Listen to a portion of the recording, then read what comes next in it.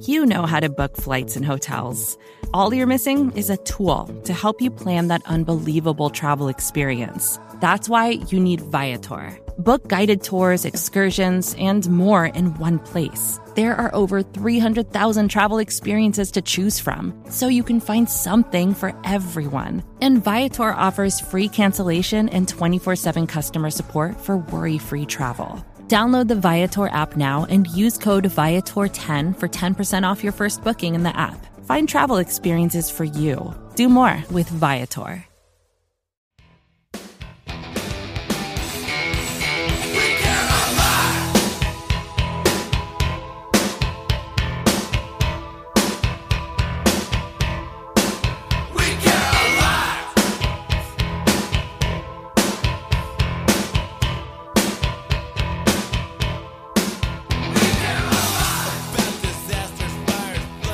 Hey everybody, welcome to Reporting as Eligible. I'm Paul Noonan of Active Packing Company and the Shepherd Express.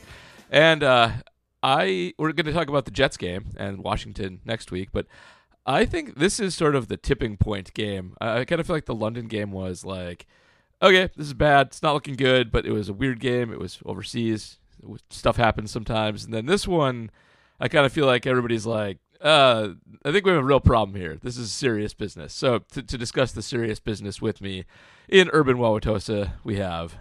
Hey, it's J.R. Radcliffe, trending sports reporter for the Milwaukee Journal-Sentinel. And this is... last week was this team might not be as good as we thought. And This week is... I don't think there's any way this team goes to the playoffs without some dramatic changes, things that we don't have evidence for that materialize. So this is definitely going to be the Royce Newman podcast, is my understanding. This is the Royce Newman podcast for sure. I think he's emblematic of a lot of things. I made the rundown is usually its own kind of thing. It's really more of an outline this week, I think. This is like a good setup for a TED Talk. That's really what this is.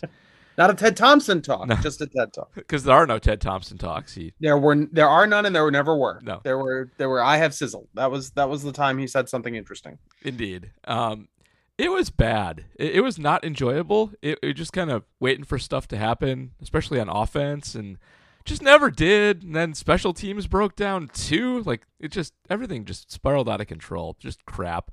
But we could talk about what I call the Royce Newman conjecture, which is what the top of the thing is called, because I do think Royce Newman kind of is a symbol of the many different aspects where the Packers have gone wrong.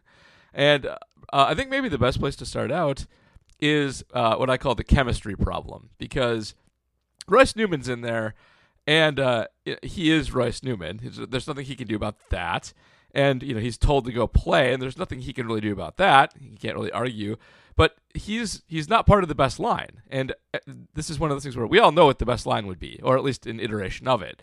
And it involves Elgton Jenkins playing guard. And as far as our conjecture goes, Elgton Jenkins isn't playing guard not because he can't play guard, but because of external factors off the field, that Elgton Jenkins is a free agent to be, and tackles make more than guards, and he can play tackle when he's healthy, and so playing him at guard hurts him financially.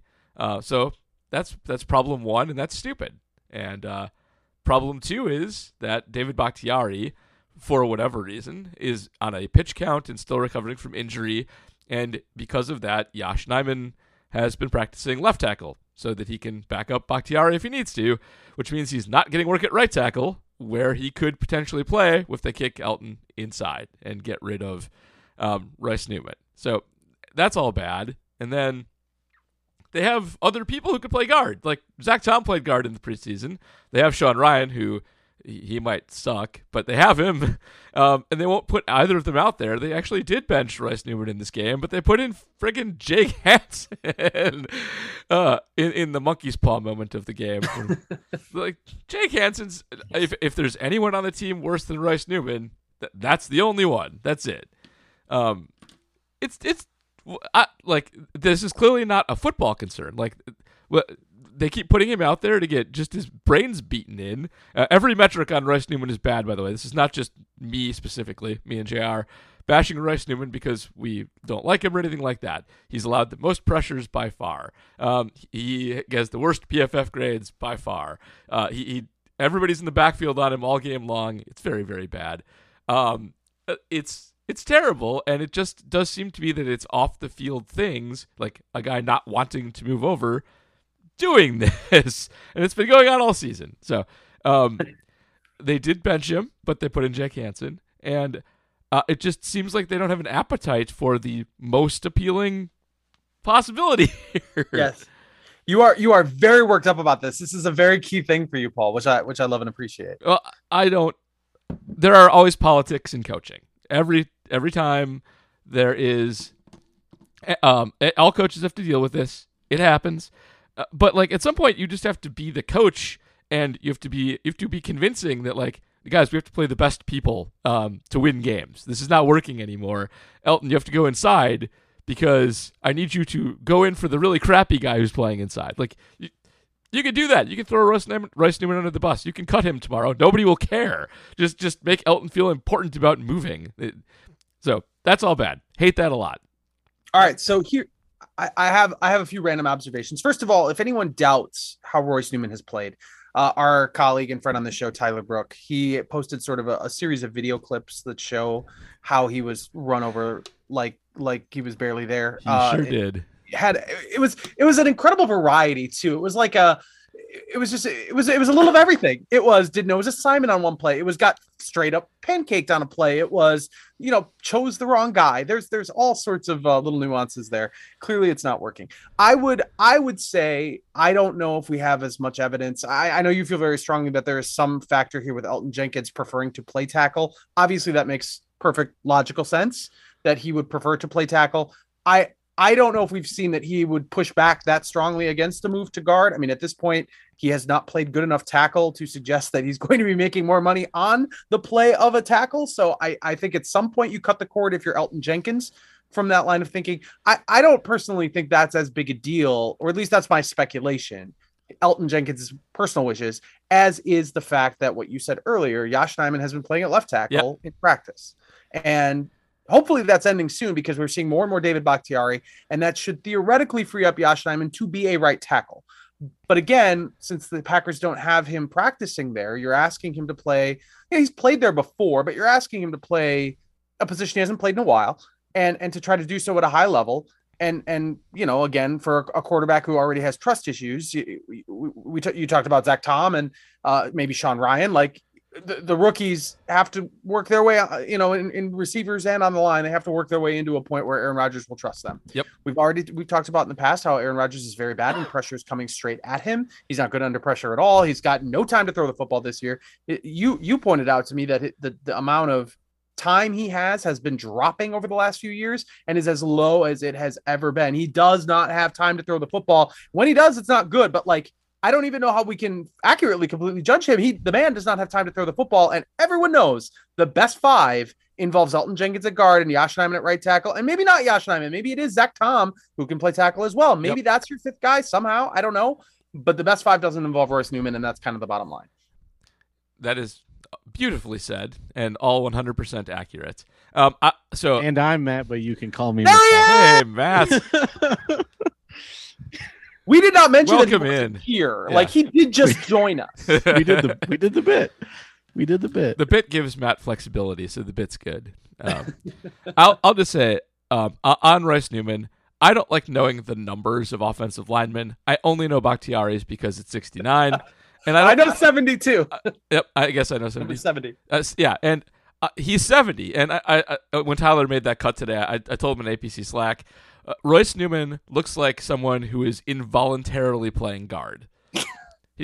Like Jerry Seinfeld has an old thing about the luge being the same if it's involuntary or voluntary, and he looks like he's just out there and somebody forced him to be there, and he's just like trying to get out of the way and panicking and running, and it's just stupid. So in Tyler's cut up, there's a shot where Newman is the pulling guard. I think it's a trap play.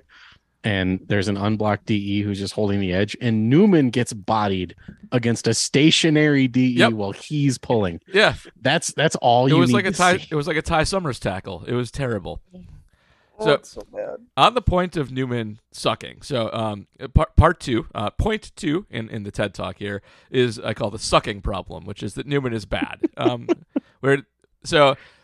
He's a bad player. He gives up pressure up the middle, as JR just mentioned, which really does hurt Aaron a lot, and especially in having confidence he can throw the deep ball, in having he just is not good with pressure in his face regardless. He's gotten worse and worse over time.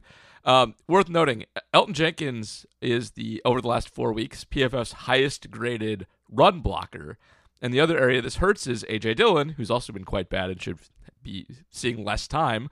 But A.J. Dillon runs up the middle. Like, Aaron Jones is out there to run outside for the most part. A.J. Dillon is always pounding it up the middle with Royce screwing up in the middle. And it would probably fix him, or at least help him get more positive yardage, if they moved their best run blocker to the interior, where he can make a bigger difference for the interior running. I mean, also, when you get someone who is grading out as a phenomenal run blocker and is showing an issue with lateral movement. They're guards. That's what literally guards that's are. A guard. That's what we're describing a guard.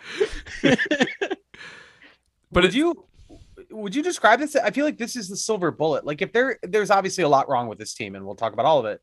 But if there were one thing they could do that could, with their current personnel, change their fortunes pretty dramatically, I feel like this is it. Yes, this is it. This has huge cascade effects if they do it. It doesn't make them perfect, but it drastically improves them. It gives Aaron more time. It improves the deep passing game. It lets him sit back there and let guys get open. It improves the powered running game. It doesn't cost them like big splash plays where he loses 9 yards on third down, which happens a lot. Like Rodgers, he works himself into sacks once in a while, but not as much lately. He actually gets rid of the ball quite quickly, and he's suffered a lot of line sacks, which it's bad, it's stupid. So yes, this would fix a lot. It would have a huge positive impact if they got rid of him. He's a big problem. On the subject of third down sacks, did you guys see that interview with Joe Burrow where he said that third down sacks don't matter? No, but they do. Why would he say that? He goes, a sack on third down, it just means that I'm trying to make something happen to get a first down. If a sack happens, it's whatever. The play wasn't going to work anyway. And I'm over here like, that's a dumb philosophy. Sacks always matter a lot. They are basically punts in advance. So yes. It's like what's the EPA? It's like 1/3 of an interception. It's like 1/3 of an interception. All right. On to point 3, which is, again, this is not Royce's fault. It's something he's a symbol of. They have a lot of loyalty to their draft picks, and they really let them go for a long time before they take any drastic action. He was a 4th-round pick last year, supplementary. He was at the end of the round, and they've let him struggle a lot, and they've done this with a lot of people. Jake Hansen, also a pick of theirs. Why is he still on the team? He should not be on the team. We all had him as cuts in the preseason. And Amari, same thing. Amari just gets trial and trial and trial, even like Darnell Savage. So, and they're not giving Dillon fewer carries. They still put Dean Lowry out there in run defense for God knows why. Their self-scouting is very uncritical of their own players, especially. They give them a lot of rope, and they do not make moves to improve things without extreme reason to do so. It's annoying. One thing I like about the Brewers and David Stearns is if something's not working, they'll fix it pretty quickly. The Packers are the opposite, and it leads them into keeping some guys way too long. Like Amari Rodgers has been bad the whole time he's been here, and he's a 3rd-round pick, so he's still on the team and still gets reps because people get hurt, and he gets reps, and he sucks at the reps. So, damn Royce. Hey, speaking of 3rd-round picks, is Sean Ryan dead? He must be bad. Like real bad, right? Yeah, he's got to be real bad. There's and I think in preseason he was pretty rough. So I don't think it's a big surprise. He looked like he might have come in a little out of shape too. I wonder if there's some work ethic type issues with that guy, possibly. Not great. And it's crazy. He's a high RAS guy. He is. Like if you move him to guard, he's like 9'3". They're all high RAS guys. I think what's discouraging is that even you might be right about the draft. I mean, there are guys like Kamal Martin who, were decent draft picks who wound up getting, I think, kind of an earlier departure than maybe we would have thought. But they've over time developed a reputation as being this offensive line factory. And here's a few guys now in a row. Sean Ryan maybe even is the next in that group, but with Royce Newman and to a lesser degree John Runyon Jr. I mean, Jake Hansen. they haven't developed a lot of offensive line guys now lately. I mean, obviously Elton Jenkins wasn't drafted that long ago, and it seems like Myers is holding his own at center. So those they're success stories too, but maybe you're seeing a little bit of, the foundation cracking a little bit on whatever magic they've been able to produce on the offensive line over and over again. I think I'm most honked off about Zach Tom because he was legitimately good in preseason, and it's got to be a size thing there. Like I don't think they trust him at his size to hold up, which okay, fine, but don't pick him then. And he did well in preseason. You can throw him out there and give it a shot. Like you can do that. That's allowed. He's not going to get run over worse than Royce Newman is. I can guarantee you that. All right. Has there ever been a 6'9" guard in the NFL? I very much doubt it. Well, it's also it isn't just the offensive line. We do have lots of other theorems on this TED Talk that this journey that you're taking us on. Yes, and that brings us to number 5, the talent problem that we've already. By the way, before we move on, I'm going to get the rundown mention out of the way. This is a 5-point literal multi-page diatribe that Paul has outlined here, and each point has an A through H. Now, I'm sorry, I didn't even realize we still had bullet points under Royce Newman. The talent problem is under Royce Newman. Yes, it is, because Royce Newman is bad. He's not talented. And one of their other big problems that they've had over the last several drafts is not doing terribly well, especially in the higher rounds. Their receivers, their rookies, even Romeo have not come around quite as well as we've hoped. That's partially an Aaron problem, but they lack deep speed, and they have trouble with, I would say, having playmakers on a play-to-play basis. The tight ends are bad. Like, Tanyan's fine, but he's just fine. He showed what he was last week when he became the slot guy when Cobb went out. He can catch 10-yard passes like nobody's business, but that's all he is. Come back to DeGuara in a second. And the O-line as constructed is not great or deep. Like, we've seen this depth now get pushed because of Newman's in there, and Hanson's his backup, and that's a problem too. The D-line is very, very weak outside of Kenny Clark, and they have just gotten run over by some deplorable offenses. And their edge depth is not great either. We all got a scare with Gary, but fortunately he's still awesome. But they really do lack some talent at key positions, at safety too, because Darnell's not good and is one of their lowest graded players on the year. So Royce is emblematic of there are bad players on this Packer team, and they are seeing the field more than I think we thought a lot of them would. So there's Royce in several nutshells, why he is sort of the symbol of what ails the Packers across the board. This is the I am Spartacus thing, except I am Royce Newman. Yeah. There's one in every position group. Also, they should play Josiah DeGuara more. I don't think he's necessarily particularly good, but he is grading out well as a blocker. His receiving is actually, in small samples, looking pretty good there. He should get more run, especially given the offense they run. He can catch passes and do cool stuff. Yeah, he definitely found his hands this year. That's for sure. He's been good. So to go back to the 2021 draft, talking about talent, Eric Stokes, I think we kind of agree is taking a step back this year. Yeah, I still think he's good, but I think sure. I think it's Joe Barry's fault. Okay, and that could be. I think it's a little Stokes' fault too, because he is very particular in how he is able to recover when he gets burned, and I think teams are matching him up with more shifty guys, and it's giving him some issues. That is a Joe Barry problem too, because you can avoid that with man coverage. So the thing that I want to bring up is the only good throw that Zach Wilson had. So Stokes gets burned off the line, like he loses the press, and he has the makeup speed to come up for it. And Zach Wilson does like a very Aaron Rodgers escape the pocket, throw on the run, and Stokes completely his speed made up for his lack of press on the line.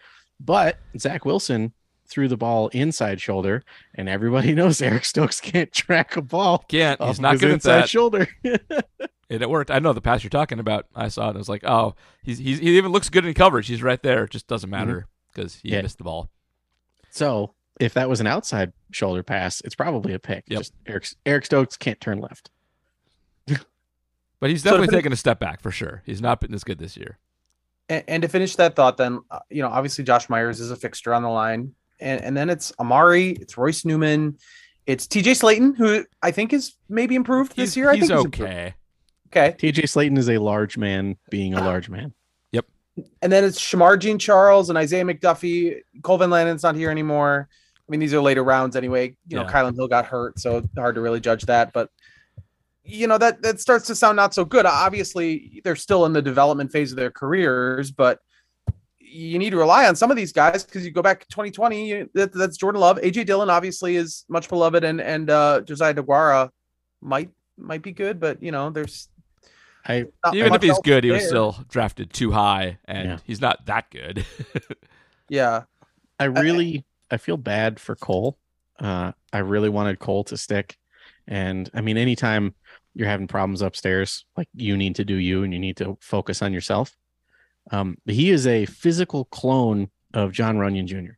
Like same size, same Raz. Like he is a and would have been a great like right guard to do a tandem between the two, but sadly that didn't work. You're talking about Cole Madison, right? Yeah, sorry. Okay. I thought Cole Van Lanen was it. Cole Van Lanen is the more recent pick. Who I'm getting the Coles confused. You are correct. Yeah. Yeah. We drafted two dudes named Cole. Yeah, they did. Yeah. So the drafts are looking dicey. I mean, Rashawn Gary is an example of a player who wasn't awesome when he started and took a little bit, but after 6 weeks, if you're not seeing much contribution from even the current rookie class, I think it's worth noting that and being a little concerned that there's not, it's another year where you're not getting impact guys right away. And that seems kind of to be the case right now.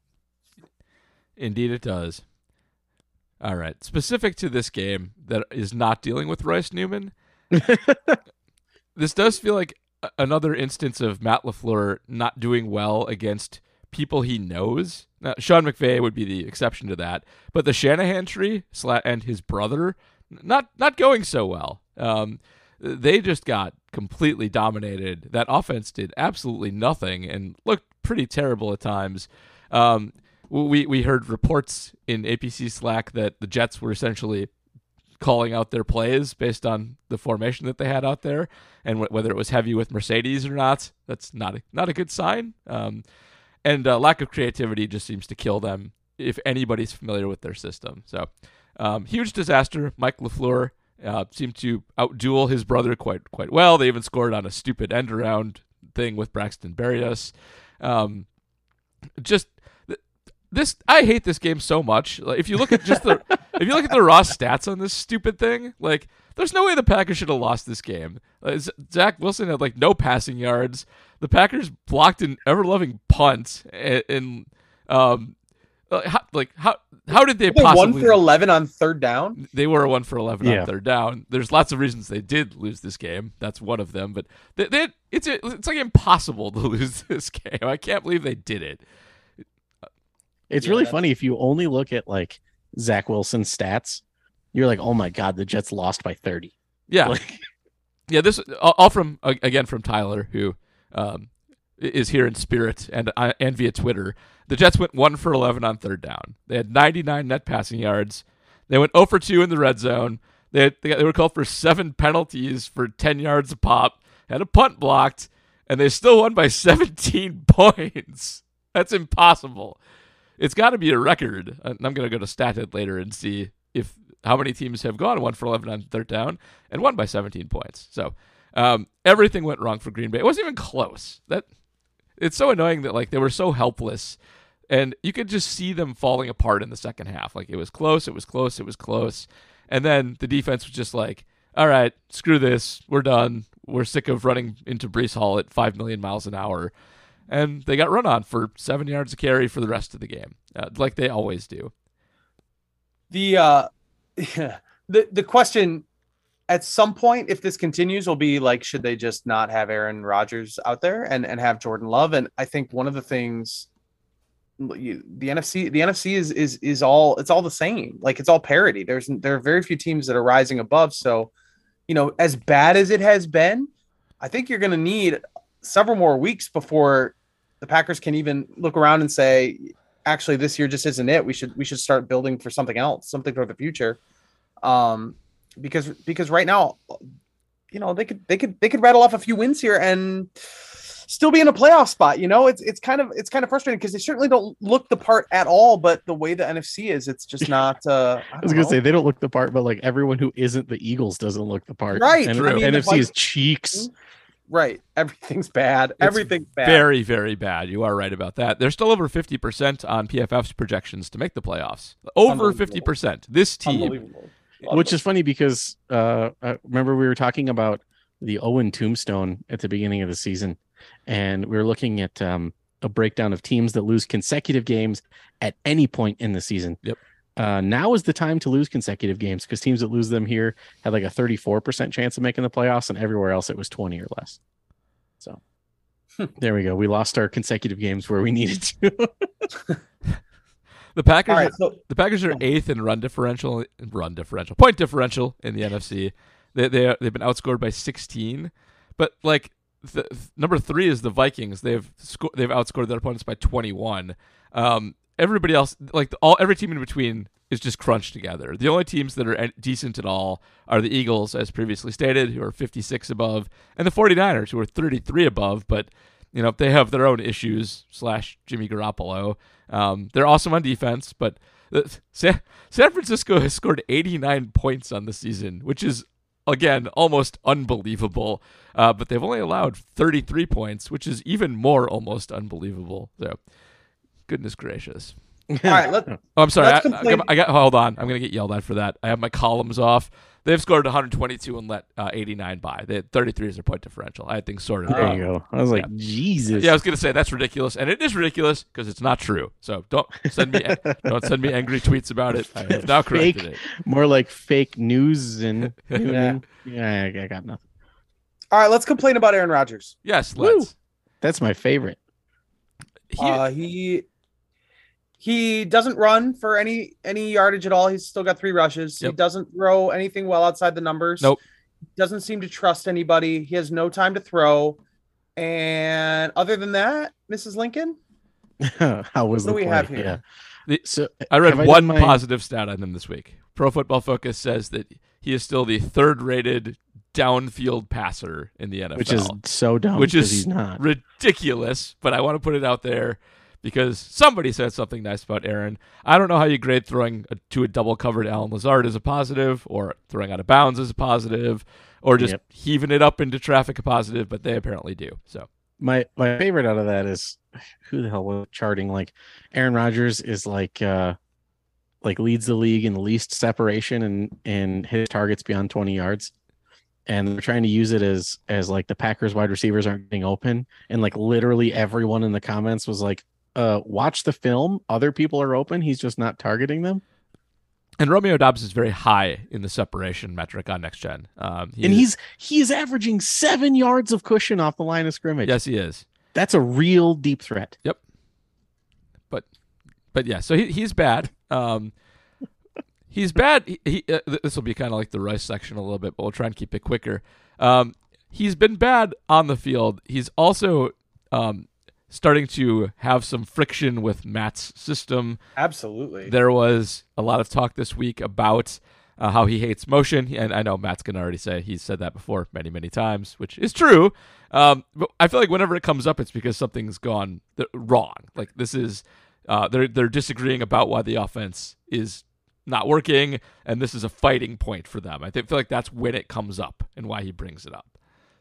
Yeah, it's God, I really hate having to hear Aaron Rodgers talk about how great the West Coast offense is, especially because in his own words, the West Coast offense is predicated on beating one-on-ones, and we have like one person who wins one-on-ones. That's pretty much right. Have I done my Aaron Rodgers thinks he's the smartest person in the room rant yet? No, but we all have a version of it, so go for it. Yeah. So I've done it. I've done it on many podcasts already this year. I've been guests on stuff. Aaron Rodgers this year is what happens when you think you're the smartest person in the room and you're not. Wink Martindale ate Aaron Rodgers' lunch. He completely dictated how Aaron Rodgers played based on what looks he was giving him. And that's Aaron thinking he's smarter than he is. And this isn't one of he's literally at this point, like Aaron Rodgers loves quoting The Princess Bride. And the ironic thing is he's the guy who dies. He's Vizzini. That's correct. Yes. Aaron Rodgers is Vizzini. He's not Wesley. He's Vizzini. Every single defensive coordinator is Wesley. Yep. Like that. That's where we're at this point. So, and it's infuriating. Matt, I wrote what you just said for APC. It'll be published tomorrow. And just to add a little more statistical rigor to it. Aaron, first of all, the Packers over the last 4 years have increased their usages of RPOs every year. That's run pass option. Really quick for people who don't know what that is. Here's how it's supposed to work. All right. And Matt, correct me if I'm wrong on the reads because I don't know my football that well. Yeah. This is the thing where Aaron's in shotgun and AJ Dillon is standing next to him. And they snap him the ball and he puts the ball in AJ's stomach and he looks what's happening in the secondary, and based on what a defensive end is doing crash-wise or not, and what the secondary is doing man or zone-wise, he either leaves it there for AJ to take, or he pulls it back and then targets one of three receivers. Actually, it's usually one of two running either a fade or a cross. Yes, you're on point. Okay. The other thing to note is you can tell it's an RPO because the offensive line is run blocking. Run blocking. So they're heading upfield. The pass has to get out quickly or he'll get called for in an eligible man downfield. Now, why is all this important? So RPOs are, generally speaking, pretty good plays. They're easy to be successful with, and they're easy to get chunk yardage with if you run them properly and correctly. The Packers this year run them on 26.8% of their dropbacks, which is a lot. They did 19.2 last year, 17 the year before, and 11 the year before that. So it's a big part of the offense. Now, here's why it's a problem. Dusty Evely, who we reference frequently, go follow Dusty, did a nice breakdown on the end of the Giants game when we had that incomplete pass on 4th and 2 that Aaron tried to force into Allen Lazard and got tipped at the line of scrimmage. That was an RPO.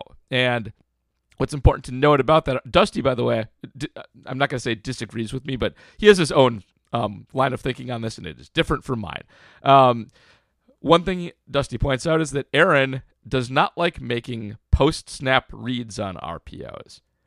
He got spooked a couple times in the past by defensive ends blowing up his RPOs and knocking him down. And so Aaron checks to a run or a pass based on how many guys are in the box at the time of the snap. You're supposed to make that read with the ball in the running back's stomach, and it matters a lot when you do it because if you make it pre-snap, the defense can basically tell you what to do. If they put a bunch of guys on the line of scrimmage and you're making a pre-snap read, you're checking to a pass. And on that 4th down play, that's exactly what happened. They didn't want a running play. If you'll recall, the Packers never gained less than 2 yards with any running play against the Giants in their 30th ranked run defense. Had they run the ball, they almost certainly convert that 4th down and have 4 more shots at the end zone. The Giants wanted to take one shot, put it in the air, an incomplete pass is 0, a completion is a touchdown that you probably get anyway if you run the ball. And so they dictated a pass. They put 8 guys at the line of scrimmage. And not only that, when Aaron makes that handoff, he faces a certain direction. His mechanics have gotten weak. So he's looking right in the face of these 2 unblocked guys. And he checks to what is a very logical hot read, which is behind them. The problem is the Giants had planned for this. They played press man because they knew he's got to get the ball out fast. It's an RPO. It's a penalty. And basically threw into the teeth of the defense and into a very well-covered Allen Lazard. On the other side of that play, Romeo Doubs is going to walk into the end zone if he hits him on a crosser. But that pre-snap read thing makes RPOs almost not worth running because it means the defense can tell Aaron what to do if he never goes against what the read is. And he never goes against what the read is. And we have evidence of this because Aaron Jones, famously this year, only has 1 carry into an 8-man box. That's not enough carries into an 8-man box. You need more than that. Did that happen against the Jets, by the way? It happened against the Giants. They did not run. The Giants, okay. Yes. If you go look at next-gen stats, running back stats of running into 8-man plus boxes, Aaron Jones has done it on like 2% of his carries. The next lowest is 5.5, and almost everybody else is 15. It is, they're playing poker like someone without the ability to bluff, and it is killing them, especially with all these RPOs being such a heavy part of the offense. You know, the third part of the RPO that you're missing out in your description is quarterbacks running. quarterback's running. Yeah. That's the other option. So if you're looking at a stacked box, and you're also looking at something like press man, but you make the post snap read and see that the defensive end is crashing on your running back, the quarterback pulls it and runs. That's what you're supposed to do. You're supposed to have three options. And Aaron Rodgers in all three of his goddamn carries this year means that no defense has to respect him as a running threat. Yep. And the Packers have gotten cute. Like, you can count on one hand the amount of times they've gotten cute. Aaron Rodgers has taken an RPO himself once for a first down one time.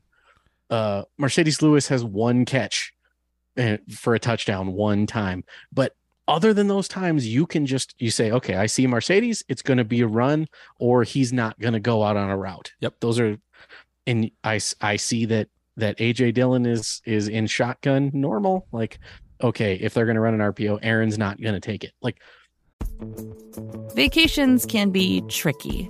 You already know how to book flights and hotels, but now the only thing you're missing is, the actual travel experience. Because is it really a vacation if you're just sitting around like you would at home? You need a tool to get the most out of your time away. That's where Viator steps in. You can book guided tours, activities, excursions, and more in one place to make your trip truly unforgettable. Viator has over 300,000 travel experiences to choose from. Everything from simple tours to extreme adventures and all the niche, interesting stuff in between. So you can plan something that everyone you're traveling with will enjoy. Real traveler reviews give the inside scoop from people who already been on the experiences you're considering, so you can plan with confidence. Free cancellation helps you plan for the unexpected. And 24/7 customer support means you can travel worry-free. Download the Viator app now and use code Viator10 for 10% off your first booking in the app. Find travel experiences for you. Do more with Viator. You, me, and every goddamn person sitting at home can make these reads. It is embarrassing. It is embarrassing. And the last one, just on the dictating thing, there's a tweet from Tej Seth today, who does football analytics.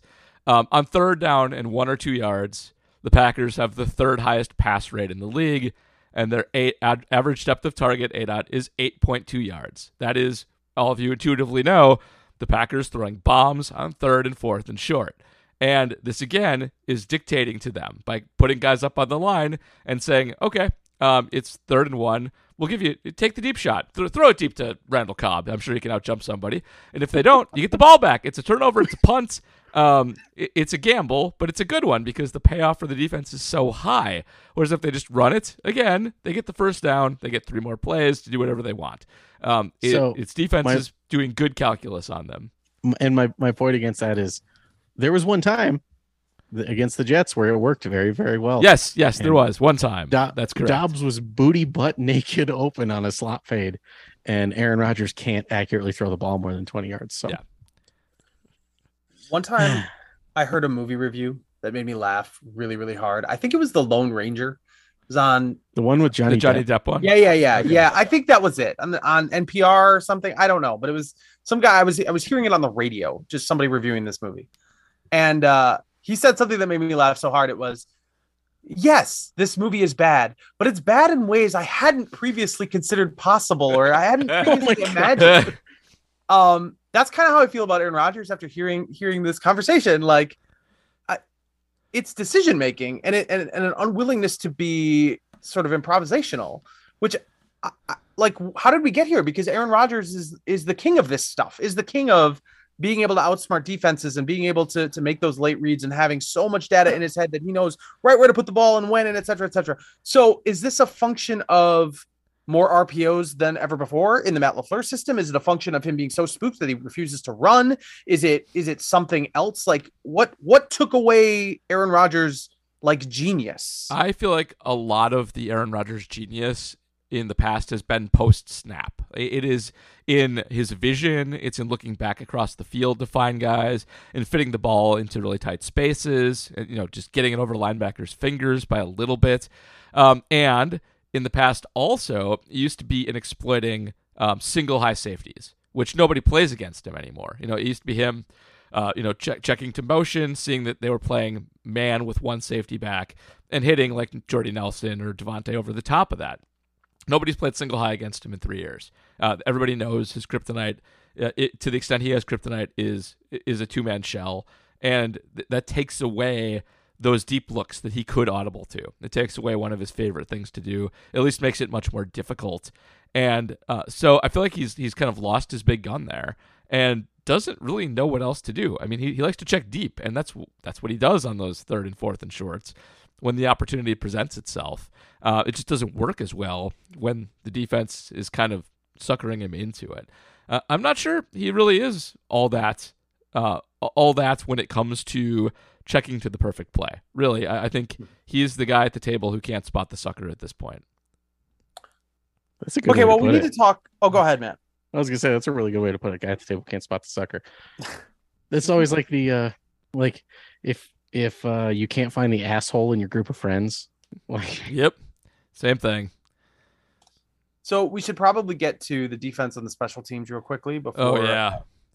oh sweet Lord Jesus. Because Yeah. they're also a little bit culpable. Before we leave, I mean, I do want to point out the Jets defensive line is a problem. Quinnen Williams, it's never good when they spotlight a guy and then that guy does in fact tear you up the way they did on that broadcast with Quinnen Williams. So another indictment of the offensive line, but like they really dictated this game and made things as miserable as possible for everybody there. Yeah, the Jets had bad defensive numbers coming into this game, but they have a lot of talent. They had a lot of high scout rank guys, high PFF guys. And I'm not that surprised they played well. They are, I think, a good defensive team that just hadn't really shown up yet. And they had the last 2 weeks. It's just that we didn't really count it because it was against Skylar Thompson and some other crappy backup who I can't remember. I like Skylar Thompson, but it was his first game. He came off the bench, all that stuff.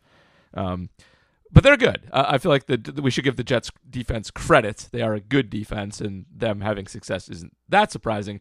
Having this much success, this much is surprising though. But yeah, Packer defense, they weren't that bad. They were okay against the pass. We saw a lot more man. Yep. So that makes me happy. Jair played outside on 5 snaps, and there were only 12 passing snaps for the whole game, so that's okay. But the run defense, I mean, God Almighty, good Lord. Okay. When the Packers were down 24-10, I know what you're going to say. Joe Barry refused to leave nickel He was and still go in back nickel. into base personnel. Yes, he was still in nickel. That's what are you doing? Like they're going to run the ball. They can't pass at all. So I've been making the Madden joke this whole time, right? That like any idiot calling plays out of Madden would be doing a better job than Joe Barry. Do you know what Joe Barry did this week? No, especially in a Madden context. He literally called plays out of the Packers Madden defensive book. Oh, really? That's insane. Yeah. So the Packers have a formation in their Madden defense called nickel 2-4-5 double A gap, with 2 down linemen, 4 linebackers, including 2 of them in the A gaps, with a nickel, and usually like out of that you would run like a 6-man blitz, or you would run kind of like a Mabel coverage where you'd have like cover 4 on one side and man on the other. Packers did that when they were down by 14 points. Great. Like, come on, man. Like, look, man, you know that all 205 pounds of Quay Walker is not going to be 2-gapping. That's not possible. And this was, again, like Dean Lowry was a train wreck yet again. Devondre Campbell was very bad in this game. Like, oh my this, God. I think, was his worst game of the year, and he's had some bad ones. On that Braxton Berrios touchdown, first of all, Braxton Berrios, a tiny man, not a large man. Devondre Campbell had angle on him to at least stop him from scoring, get him down to like the 4 or 5, and just like tapped him on the shoulder and let him go in the end zone. He was right there. It was ridiculous. He was missing gaps. He was getting blown up. Quay Walker was like just off the screen a bunch of times on running plays, doing God knows what. Maybe he wasn't in because it was nickel. But so Braxton Berrios is listed at 5'9", $190. Yeah, that's about right. No, there's no way in hell that dude's 190 pounds. Well, that's possible. He's 5'9", though. No, I know a lot of people who are 5'9" and compete at 190 pounds in powerlifting, and they're much they're thicker Yes. than he is. Yes, he is a tiny person. That is correct. Yeah, he's like $170. There's no way in hell that dude's 190. And the fact that Devondre Campbell couldn't just flick him in the nose to tackle him is embarrassing. I think it was Tyler who pointed out that Campbell has 9 missed tackles this year, which would be already double his entire output from last year when he had 4. Yep. Which that number's crazy. 4 is crazy for a season of inside linebacker play, but this just isn't the same guy. It's not even close. And coupled with all these other regressions you're seeing on defense, it's really, really disheartening. It really is. And like when you have to come back and you know they're just going to run the ball to kill clock and they can't pass anyway, not switching your personnel to heavy defensive personnel and just not going out of your way to generate 3 and outs when they're perfectly happy to run the ball at you is inexcusable. It's Joe Barry is just an insane person. Like, this is all very basic. This isn't complicated. It's very stupid. Back to, should they change defensive coordinators midseason? They absolutely should. They 100% should do that. Anyway, absolutely. The thing I'm maddest about is for those of you who have been thinking about subscribing to the Patreon, the mini pod was like 100% correct about this game. Picked the Jets, said that the Jets probably wouldn't be able to pass very well, but it wouldn't really matter because they could run at will on the Packer defense, which they did, that Joe Barry wouldn't adjust, and that I didn't trust the offense to kick back into high gear against a defense that had good personnel on it, even if they'd been underperforming, and that the Pettine thing would be a problem. Like, it was just dead on. I could see what was going to happen. I feel like they should have been able to see what was going to happen too. The Packers should be smarter than me, as always. That's the main thing. If they're being dumber than me, that's a problem. I don't work in professional football. Do better. Yeah, I think at the end of the year we might find that this loss doesn't look terrible. I mean, the Jets, they're having an okay year at this point. Yeah, they might be okay. Their offense isn't. Right. I mean, like if you complete 10 of 18 passes for whatever that 100 and some yards, you got to beat that team and let alone be blown up by the team. Your special teams blocked a punt for you. My God, if you get blown out in the game with the numbers you ran off, it does not compute. This is not the Packers teams that we've seen in recent years. Yep. We should mention quick, our special teams was bad, which is also a problem. They blocked a punt, but they got a punt blocked and they got a field goal blocked, and they had a secret stupid play where there was a penalty committed and the Packers got to kick off from the 50-yard line. And oh my gosh, Mason did a high kick that was returned out to the 34-yard line. Like, you got to go onside there.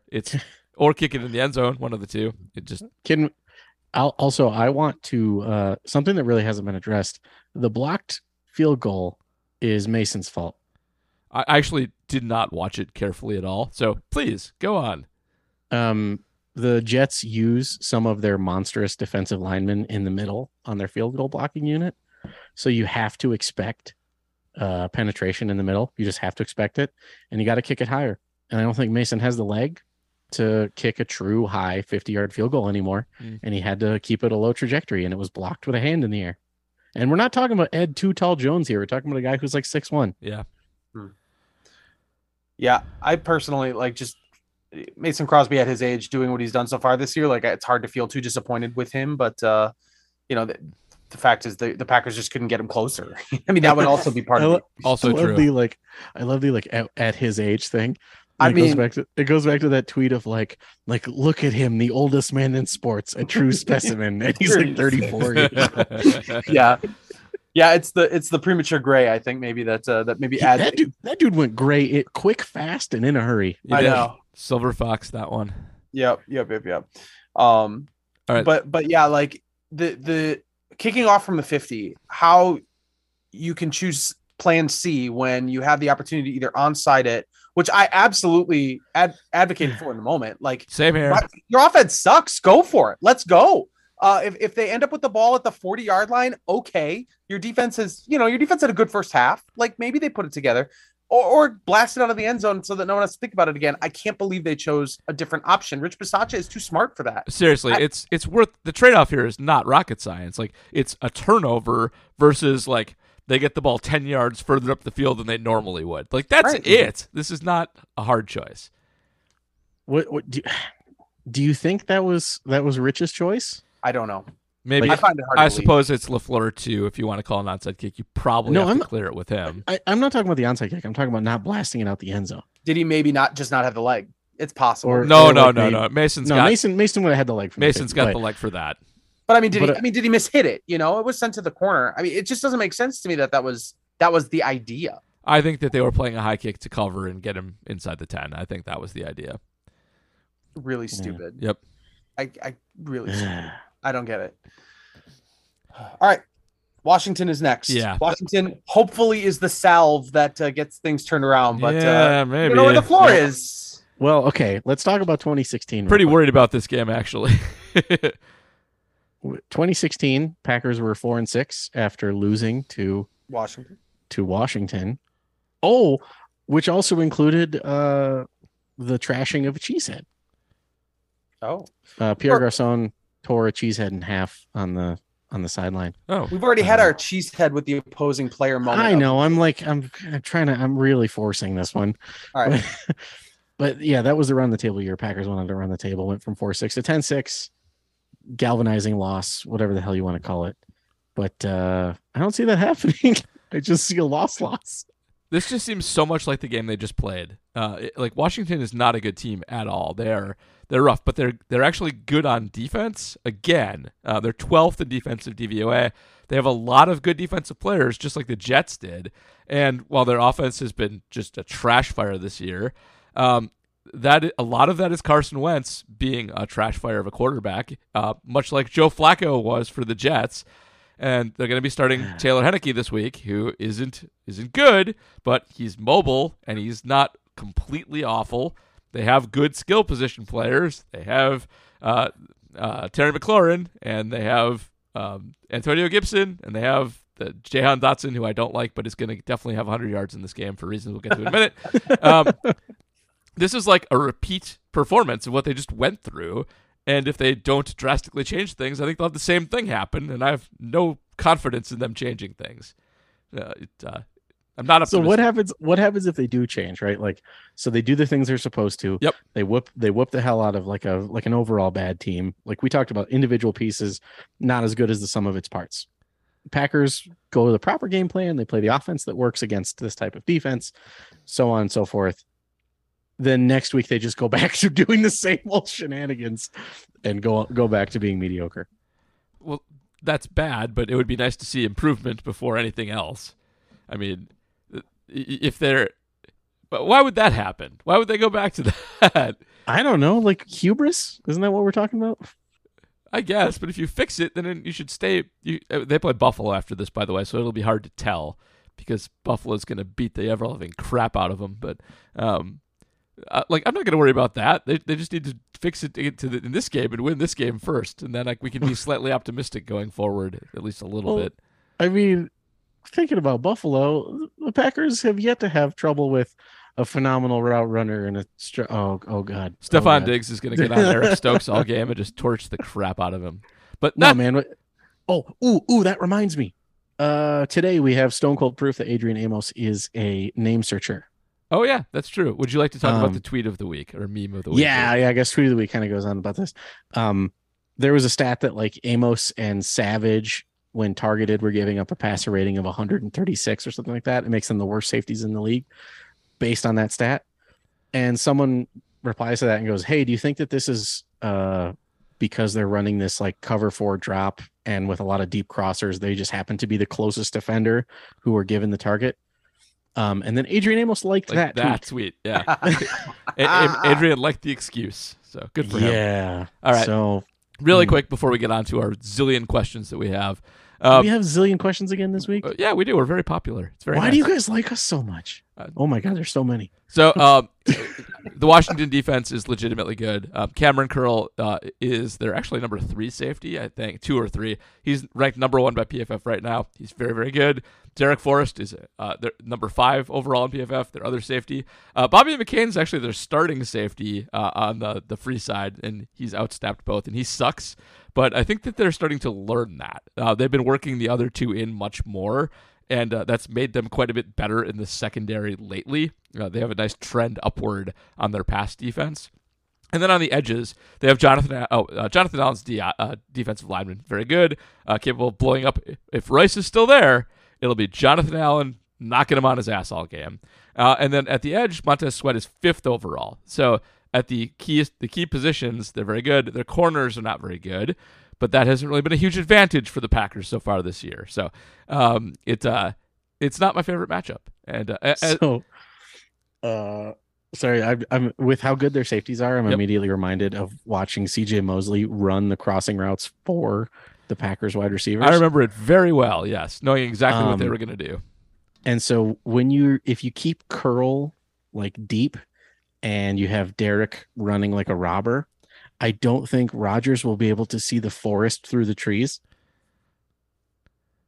I know that was a pun because you're making a face, but I didn't get Derek it. Forrest. Oh, Derek Forrest. And he's and the curl. The robber. Okay, yeah. It's got layers. All right, yeah, a lot of layers. That was a good one. All right, last thing. I hate Jahan Dotson. I think they overpicked him. He's a Penn State receiver who's great in the Big Ten. There are basically no receivers as small as Jahan Dotson who have ever been good, except for Deshaun Jackson. And he started in week 1 by catching 2 touchdowns, but has been crap ever since then. However, just to punish me for that, he's going to have a huge game, and then Penn State people will yell at me all week. That is my destiny this week. That's my prediction for the week, and so mark it down. I cannot believe that Penn State football still exists. That the SMU gets the death penalty for paying off a couple people.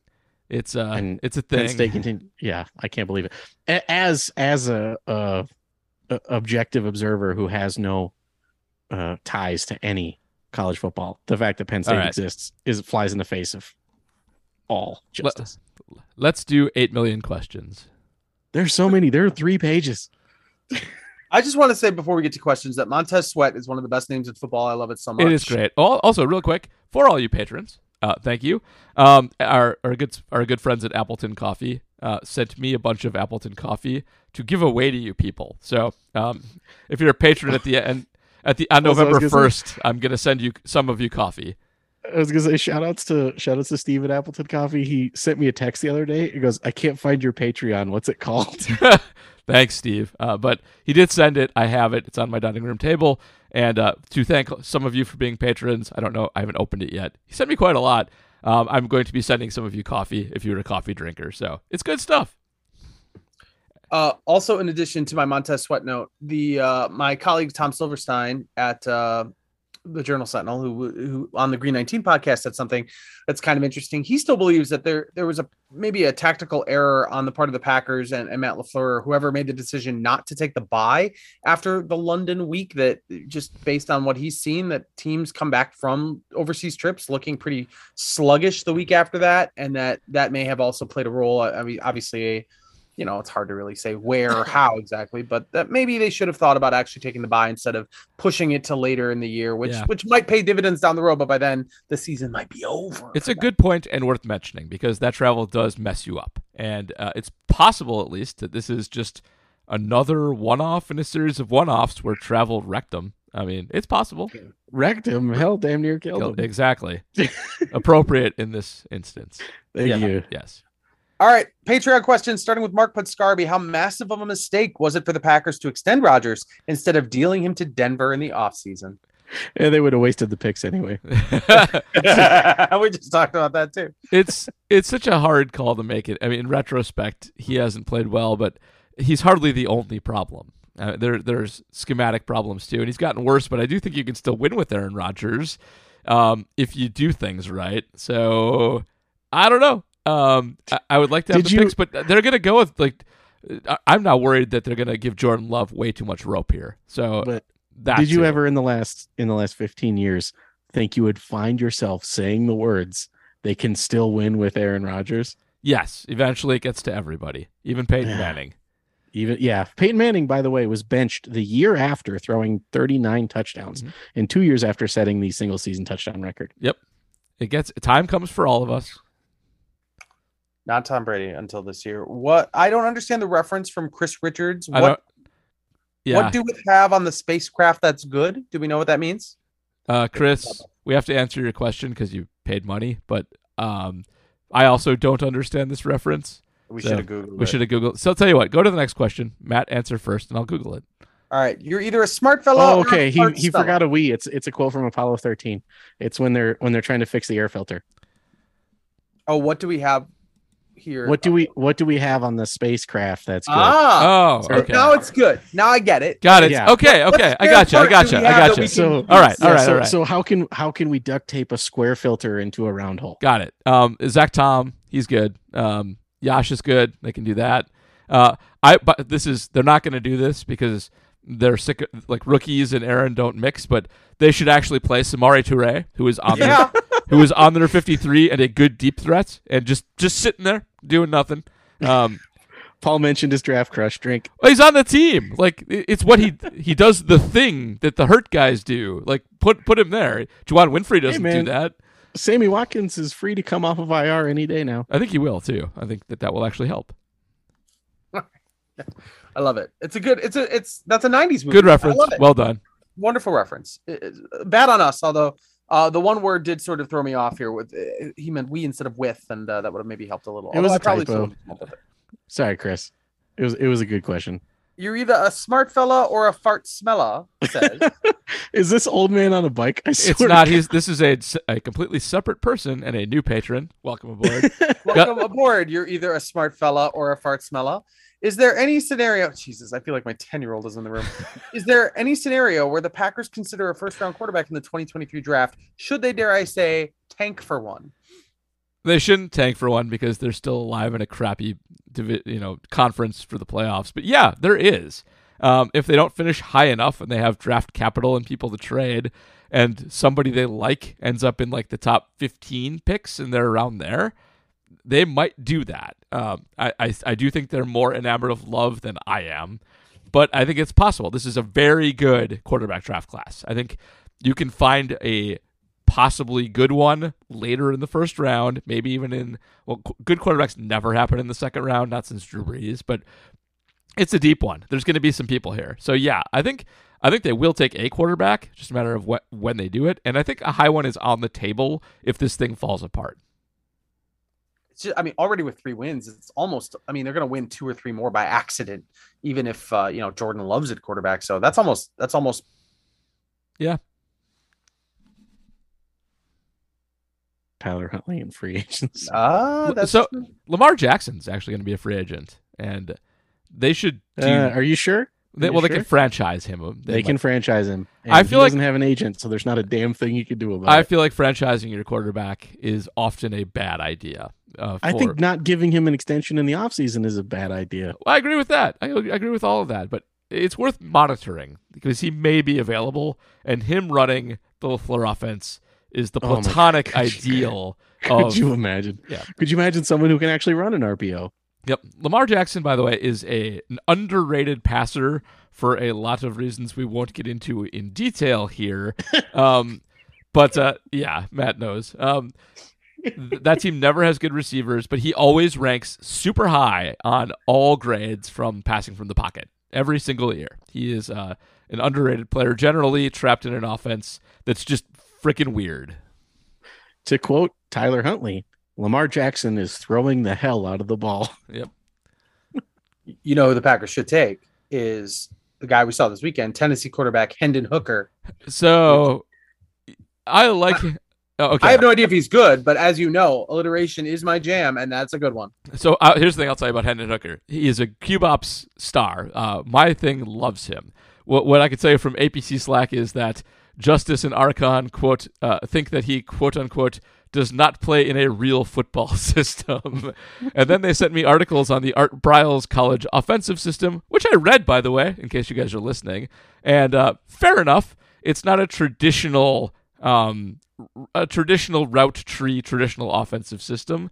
However, one of the guys who did run it is RG3, who was a good pro quarterback, so I'm still keeping him on the radar.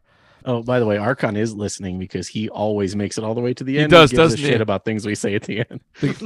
The guy I want to keep my eye on, who is still in my CubeOps threshold, is Michael Penix Jr., who I think is going to fall a little bit, and it has a cool name, and is, I think, a legitimate good pro prospect. Yeah. We talked about how valuable names are to great quarterbacks. Yep. And Hendon Hooker and Michael Penix Jr., I mean, Those good ones. Hendon Hooker is literally a superhero's alter ego name. Absolutely. Like that man fights crime on the weekends. Yeah. Yeah, I don't know. CJ Stroud just doesn't ring the bell for me. Or the Clemson guy, I won't even try to say his name. Like it doesn't work. Doesn't work.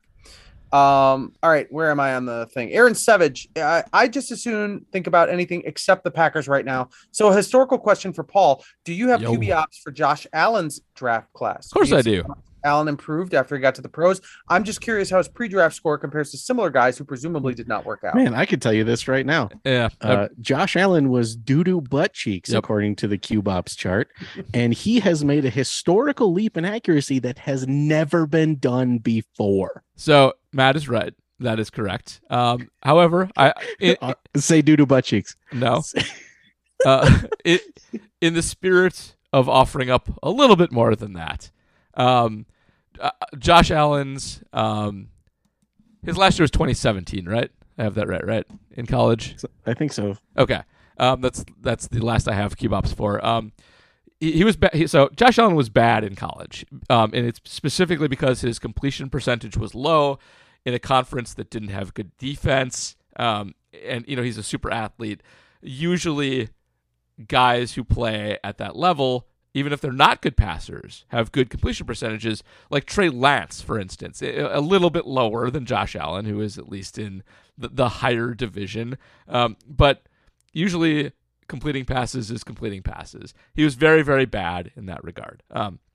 And those guys never improve. He is unique. Matt is correct about that. He is and no analytics person will tell you they thought Josh Allen would be any good at all. They'll be lying if they do. He is a scouts pick. Scouts should be credited for getting him right. Josh Allen should be credited for fixing what was wrong with him when nobody else has ever been able to do it. And I'm not sure it's repeatable, but Herbert's close, but he was accurate in college. That's the big thing. But here's what I can tell you. 2017, Josh Allen completed a higher percentage of his passes than Jordan Love did. He has a higher QB OBP than Jordan Love did that year. That was not his last season, but he started out. Jordan was at one time less accurate, so I'll give you that. Now, if I recall correctly, your draft crush that year was Jalen Hurts. Was that year? Could be. Let me see. Because if you're mentioning Jordan Love, I remember when Jordan Love was drafted, you really wanted Jalen Hurts. Oh, the Jordan Love year. Yeah, I did want Jalen Hurts. Yeah. Jalen Hurts is okay, but yeah, so Allen was drafted in 2018. So yeah, you're correct. I'm a year off. Okay, yeah, I got that spreadsheet up, and I have my QBops from 2019 to 2016, and Jalen Hurts has 2 of the top 10 in that, I think. Yep, there he is. Mm-hmm. Boom. He was super accurate in college and super dynamic. One of the best statistical cases for a high draft pick ever. Brian Polakowski asks something that we've touched on. What happened to the best 5 on the OL? How was Jake Hansen, the first lineman off the bench ahead of Nyman or Tom? And Newman went right back in. Okay, I can answer this one. Jake Newman Hansen went back in because Hansen got hurt. Yeah, Hansen he did. Probably tore his bicep. We might not see Hansen the rest of the year. Curtains. Hansen came off the bench because it was a 1-for-1 replacement. If Nyman comes off the bench, you might end up seeing some juggling. Yeah, you got to move Elton then or something. But also, they're just liars. That's not what they do. They don't put the best 5 offensive linemen out on the field. They haven't all year, and it's just not true. It's something they said to make people happy. That's it. And I go back to sometimes there is an unseen benefit to having 5 guys who are the most knowledgeable, whether or not they're the 5 most talented. There is a benefit to that, but we are past the point. Yeah, and sometimes there's a benefit to having 5 guys with a large fry and an extra large drink. Yes. In the moment, an hour later, my God, you feel bad about your choices. That's all I'm saying. Bro, 75% through the meal, I feel bad about my choices. I'm finishing a $20 burger. Right, you got to finish it now and get more fries because you paid all that money. So you got to keep going.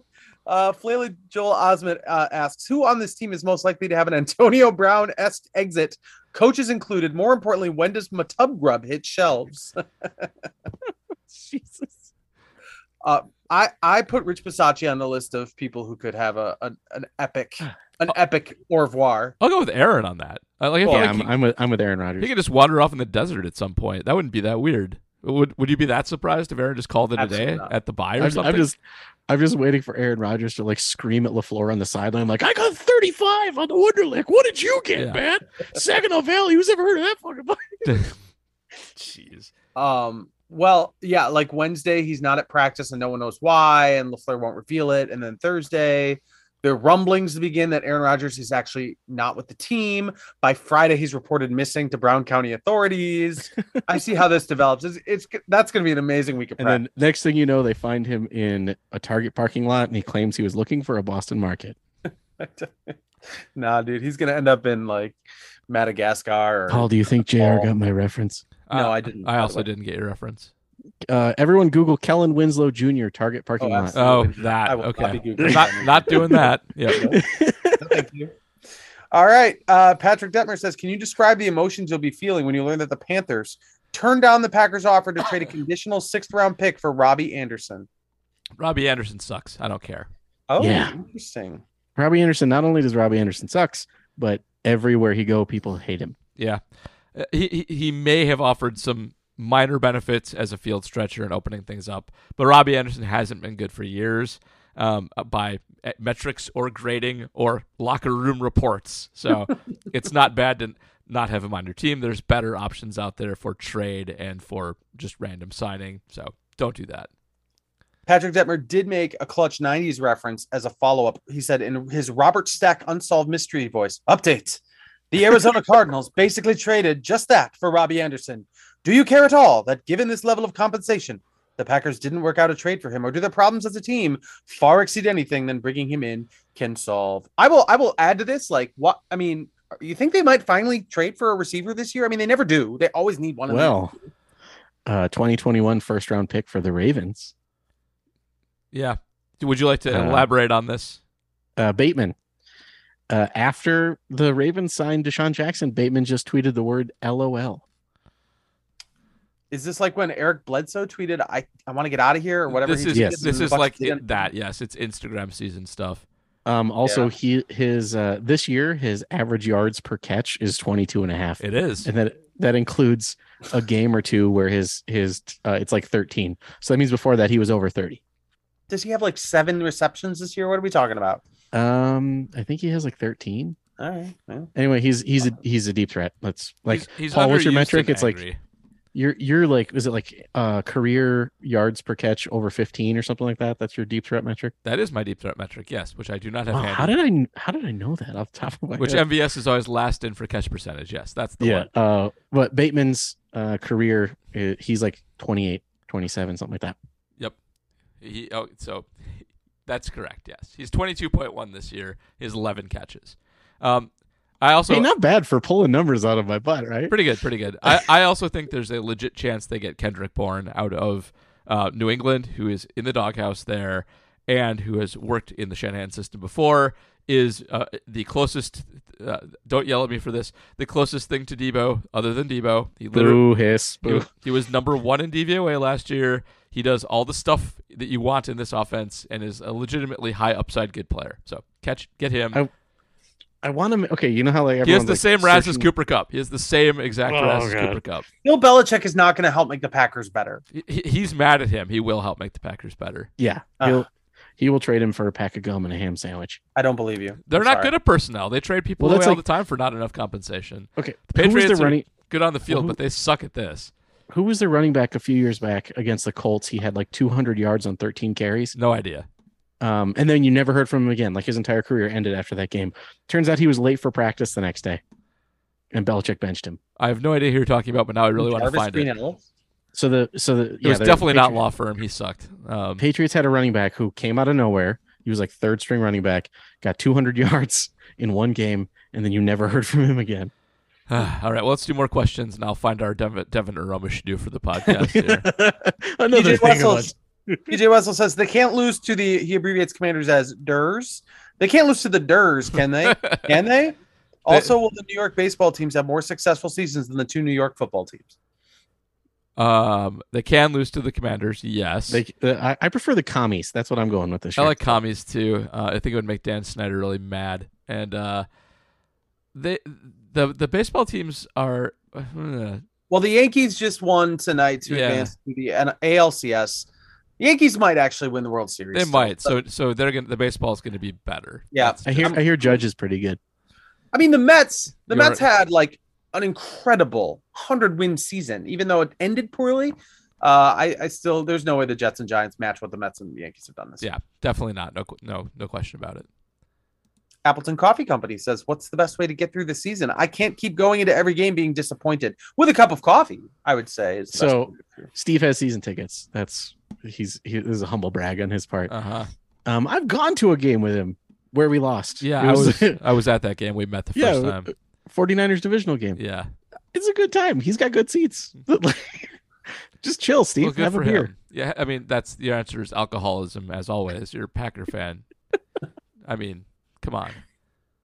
When you need mealtime inspiration, it's worth shopping Kroger, where you'll find over 30,000 mouth-watering choices that excite your inner foodie. And no matter what tasty choice you make, you'll enjoy our everyday low prices, plus extra ways to save, like digital coupons worth over $600 each week. You can also save up to $1 off per gallon at the pump with fuel points. More savings and more inspiring flavors make shopping Kroger worth it every time. Kroger, fresh for everyone. Fuel restrictions apply.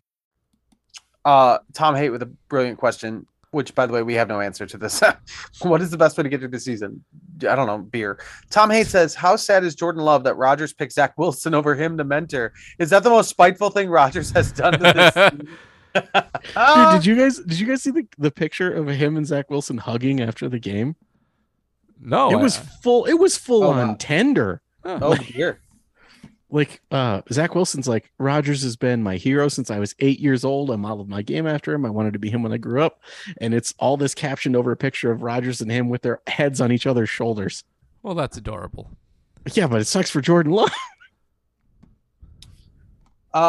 Scarf 21. Is this a new patron as well? Maybe so. Doesn't ring a bell. So yes, okay. We'll go with yes.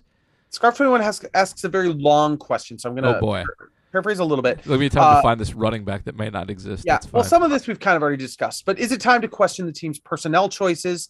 It seems that at least part of the reason for the Packers' struggle is usually using certain players maybe improperly, like neither Newman or Hansen are the answer at right guard. We know this. Lowry has been less helpful against the run. He's still seeing a substantial amount of snaps. Everyone knows Aaron Jones needs more carries, but doesn't get them. Then he says, when healthy, Watson could perhaps be more helpful as a deep threat. He finishes with, am I wrong in being disappointed in how some of these players are being used? It's Jonas Gray, by the way. Okay. Nice work. Okay. You beat me. Okay, so we've mentioned the Newman Hansen thing. Yeah. Jenkins. I guess the short answer to this long question is you're not wrong to be disappointed in how some of these players are being used at all. They don't seem to make changes quickly enough when people struggle, and they don't incorporate the rookies quickly enough, both to help development and to fill holes where they need holes filled on the offensive line, receiver. I mean, it's weird that Quay Walker's just like, okay, Quay, go play. If you screw up 5 million times a game, who cares? You get to stay out there. And, nobody else seems to have that leash on young players, and it is disappointing. I feel like with a little more creativity and a little bit more leash from Aaron, this would be a lot different team. I mean, do you think that Jones's lack of use had anything to do with him dropping the only good pass that Aaron Rodgers has thrown to the flat all year? So this is pure speculation by me, and nobody should take it seriously, but maybe. I also wonder if him publicly calling out the play calling during the week was a little bit responsible for it. Yeah. Because that's sort of rude. You don't normally do that. Honestly, though, I think it's mostly just that they have roles. It's part of their predictability that AJ is out there for specific down and distance situations, and Jones is out there for other ones. And then they run the pony package that doesn't work at all. By the way, worth noting, Mike Pettin, his pony package works really well. It's they're the best in the league with two running backs on the field. They have no trouble when they have Breece Hall and Michael Carter out there. They gain like 12 yards of play, and the Packers don't work at all. So, yeah. Hey, before we get away from A.J. Dillon doing things that isn't normally A.J. Dillon, he ran a screen which hit him in the face this game. Not great. But I'm blaming Newman on that. Why not? Newman hung up on his block and AJ Dillon came out from behind Newman and the pass was already there. So he was actually kind of screened. It's like screening a goalie in hockey. So the pass was a good 2 feet ahead of where he expected it to be.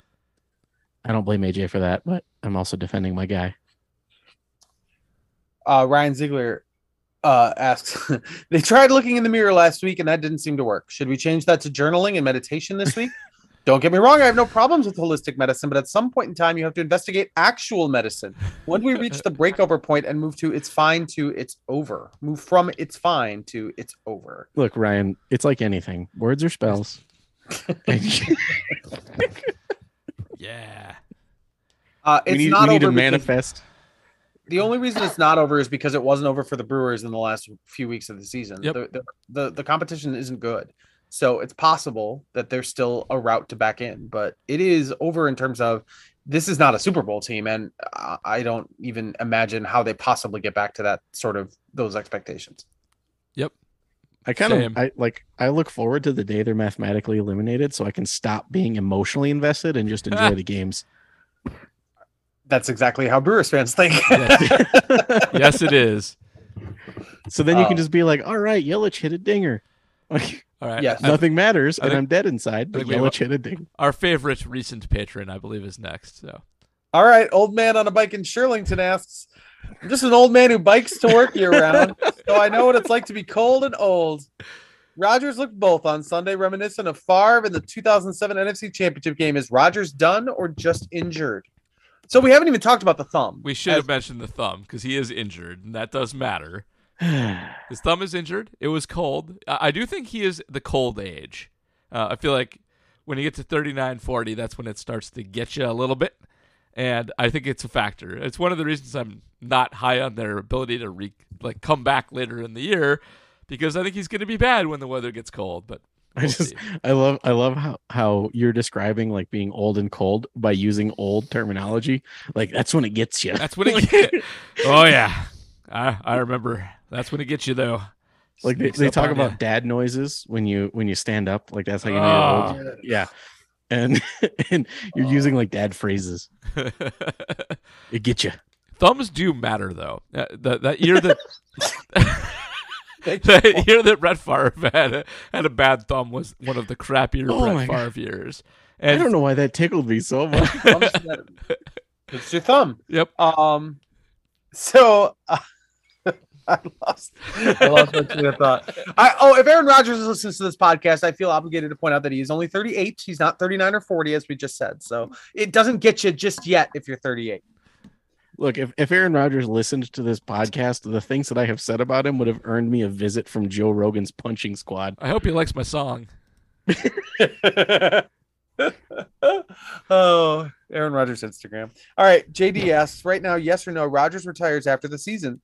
Sub question: do you think if things continue, he's benched at any point? Sorry, have you guys ever seen High Fidelity or read the book? Yes, both. Okay, Jack Black's character Barry. Yes. Should a formerly great band be subjective to their terrible new music? Sub question: is it better to burn out than fade away? The sub question is great. Incredible casting on that, by the way, to have Jack Black be that. Yeah, it is. Read the book. They're different. It's Jack Black in your head. Yeah, that's good. I think he retires. What do you guys think? Oh my god, I think Rodgers is pig-headed enough to just keep lacing her up and giving her one more shot, no matter who it's with, if he thinks he can win a ring. I will answer the second question. Do I think he gets benched? Absolutely not. The Packers are going to ride with him until they're completely eliminated because that is their best chance, because Jordan Love is probably not much better and the protection doesn't get better. You know, the protection is a huge part of this. Yeah.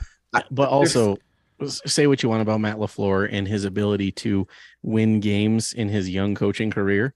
He does not have the sand in his pants to tell Aaron Rodgers to sit down. He absolutely does not. That's true. As far as retirement, I've said this before, but Aaron Rodgers is one of those athletes similar to, I would say, Tom Brady, Zach Greinke, in that they don't think on normal terms. Like we can try to predict what they're going to do, but I think that's a fool's errand. Like, I don't think we have any data. We don't have comparisons for these people. Who's Zach Greinke? We have no idea. Pitcher. Sorry, Matt doesn't know. He's a pitcher. He is one of the most unusual and interesting people in sports. Go read any article about Zach Greinke. It will make you laugh, cry, other things. Is he the guy who lived in a van? No, that's Doug Jones, the left-handed pitcher who pitched for the Brewers briefly. He was with the Tigers. Daniel Norris. Oh yeah, down by the river. Yeah. Van life. But no, Zach Greinke marches to the beat of his own drum. Like there's no prediction. So, I mean, Aaron Rodgers could play 10 more years or retire next year. I really, truly don't know if we know if he knows. This is Schrodinger's retirement. It really is.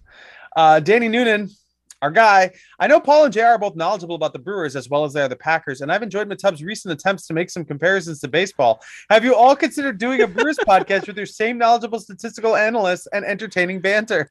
Danny, that's such a sweet thing for him to say. I appreciate this. JR, first of all, don't take it too complimentary because I won't. What he's doing here is making fun of Ryan. My co-host on the Milwaukee's Tailgate podcast, who Danny argues with constantly on Twitter. Oh my God! About my timeline is just them like calling each other names. Yes. So that is what this question is about. However, Danny, you should know, and if you don't know, what is wrong with you? That if you don't want to listen to me and Ryan talk, that JR does a baseball podcast with Kurt Hogue and Todd Rosiak for the Journal Sentinel called The Microbrew all the time, and it's excellent. So you can just listen to that if you want to hear that. Also, if we did, the three of us did a Brewers podcast, it would be like year one of reporting is eligible, and JR and I would switch places. Absolutely right. Exactly true. Absolutely true. So that means that by year three, I would be a pretty knowledgeable baseball fan. I don't know if I'm a pretty knowledgeable football fan. Oh, JR, you have no... Okay. Do you ever like rub elbows with normies? Like you are head and shoulders above the average NFL fan at this point. I mean, I will say that I do cover sports for a fairly large newspaper. So like I do feel like I have a leg up, I will say, but you know, it's just maybe not to the level of you guys is all. Not the DVOA, the EPAs of the world is all I'm saying.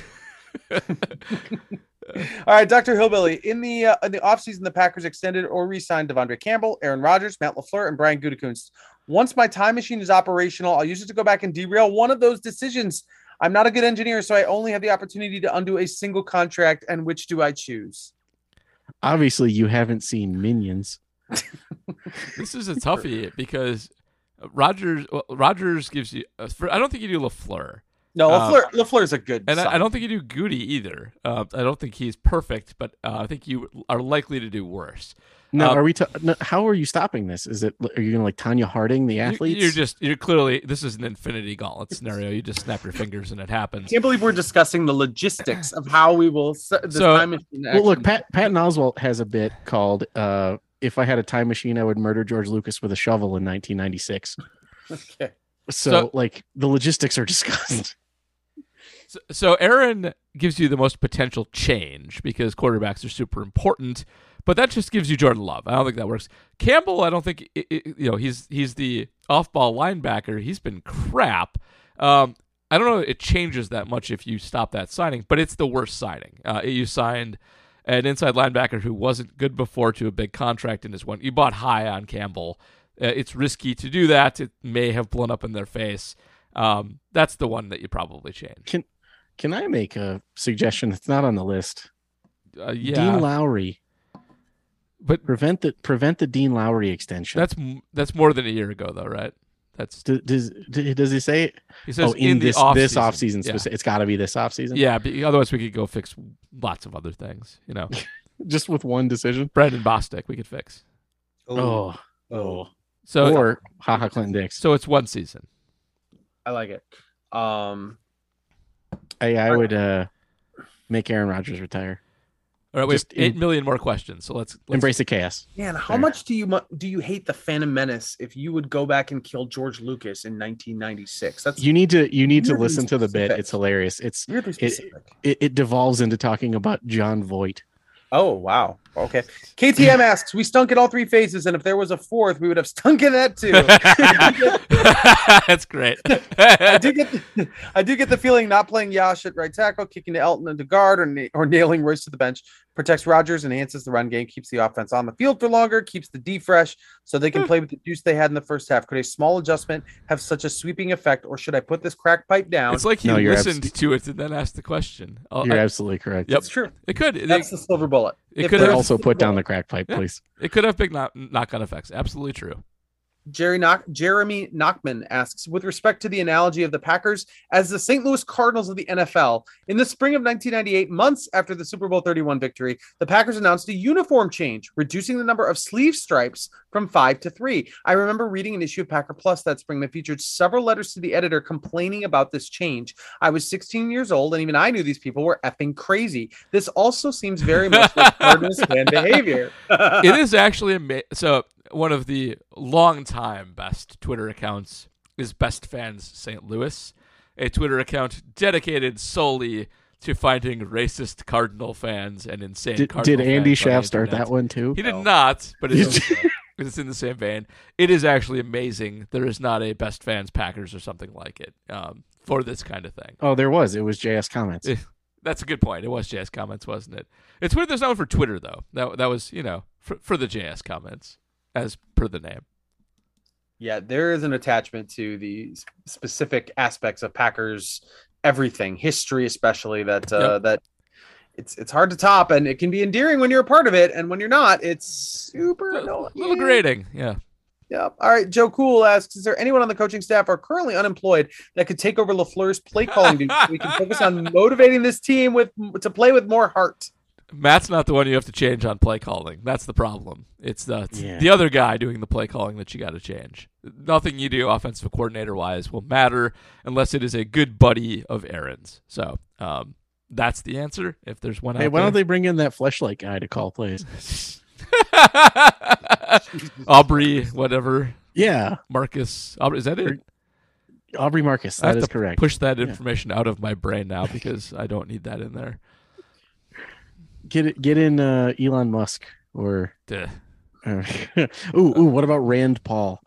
No, okay, that's enough of this. Let's move on. Jared Vogeltans, that's a name I vaguely recognize. Is he a previous patron? I have to get the new patrons up. Hold on.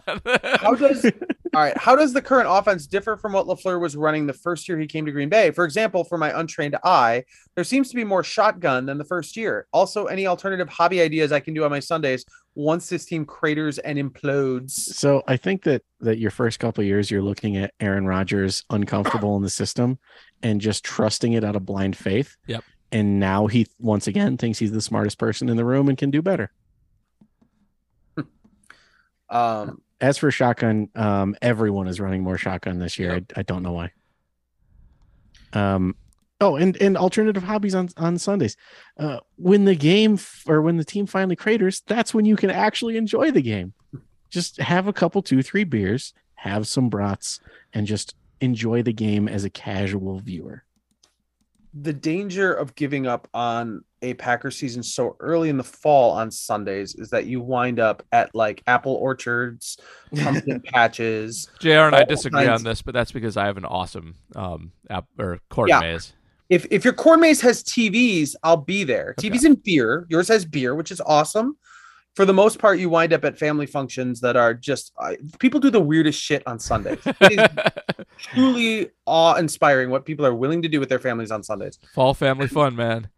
If you are the western Chicago suburbs, Abbey Farms is a farm with a corn maze, and it has a legit Abbey that makes legit Abbey-style monk beers. What do we call it? Trappist ales.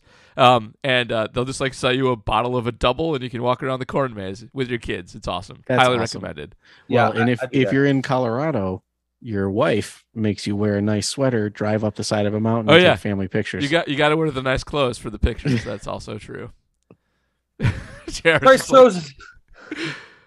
All right. Price Trozen says, biased question, as I'm the biggest irrational Equanimous St. Brown fan ever. Oh, Jesus. Would keeping EQ have improved the wide receiver? Oh, I don't think so. He's been bad for the Bears, hasn't he? He's had a couple like highlight catches, and so he looks good on Twitter. Okay. But he's been overall unsuccessful. Now, with the caveat that the Bears quarterback is not good. He's caught 46% of his passes this year. No, obviously what you do... He's a good deep threat, so maybe a little bit. What you do next year is you get the other St. Brown in the draft, and then you trade for Amon-Ra, and then you sign Equimanius after he gets released, and you complete the St. Brown Voltron. And that's how you unlock the true power. Anyway, EQ is just a guy. He might be useful because he's a deep threat, but he's not good, and you can do better. Wasn't he a good blocker? They're all good blockers. The things we say about Lazard is a thing that you can say about He's Equimanius. fine. You know, the Arizona Cardinals, now that they have Robbie Anderson, it seems like they're trying to acquire every wide receiver under the sun. They're just kind of throwing stuff at the wall. On one hand, it would be nice for the Packers to try and add some new people in season. But on the other hand, you have Arizona, and they don't seem to be any better off than the Packers are in this department. I mean, obviously, DeAndre Hopkins, if he's healthy and not suspended, is very good. But they're not the worst team, but they're the worst organization. They don't know what they're doing. The Cardinals are a mess. I saw a tweet. It was like, it's 2024. Kyler Murray looks down the field. Travis Kelce is open. Nuke is open. OBJ is open. Devontae Adams is open. And he scampers for 2 yards. Cliff Kingsbury is a bad coach. They really have. They should have moved on. This is a problem. Chris Huber, this is the last of our Patreon questions. This week's Eric, after that, is actually a Patreon question too. He put it in a weird part of Patreon, but I found it. So two more to go. Okay, Chris Huber says this week Robert Saleh intimated that the Packers will fold under pressure. Do you agree with this? If so, what do you attribute this to? Coaching, personnel, both? I mean, Saleh knows Matt LaFleur and knows how to beat his buddy, because everybody who isn't the Rams knows how to beat their buddies. A lot of it's also just their immobile quarterback who doesn't do well under pressure anymore. Yeah, but what he's saying is the Packers can't take a punch in the mouth. They haven't been able to for the last 3 years. That is true. They're bad at second halves. Like I have spent my entire football fandom saying that momentum is not a thing. And the last 3 years have shown me that is incorrect. Momentum absolutely exists when you're coached by Matt LaFleur. This is the first time I really thought you could tell in the second half that they were missing something that had nothing to do with scheme. I really bristle when people talk about heart and desire and whether the coach shows emotion. I think most of that is bullshit. But this team was missing a lot in the second half. And when the game wasn't, not just when the game was over, like they really looked like they didn't have energy. They didn't have anything. So Packers fight to bring it within a score. Devondre Campbell hand fights with a running back instead of tackling him. Yep. He was 5'1" and 100 pounds. That defense really looked bad after they got down. It was rough. Yeah. All right, Eric Hanechek. Which made-up scenario I've cooked up is more likely? A, Luke Butkus is a sleeper agent carrying out a long play attempt to blow up the Packers organization from the inside. We know Dick Butkus is not a fan of Luke being on this side of the rivalry. Or B, Rodgers is at the final stage of his fuck you revenge from the love pick. Step 1, elevate his play. Step 2, embarrassing the franchise. Step 3, force their hand to put all their funds to keeping him happy. And step 4, cash the check and peace out. Peace and love from Big Rig. Aaron Rodgers is not smart enough to pull off that heist. that is something we've learned over the past few years. Yes. He would also never, ever, ever tank his statistics on purpose. We know that Aaron Rodgers is in love with his own statistics. Yeah. So he's still, I mean, think about Tom Brady.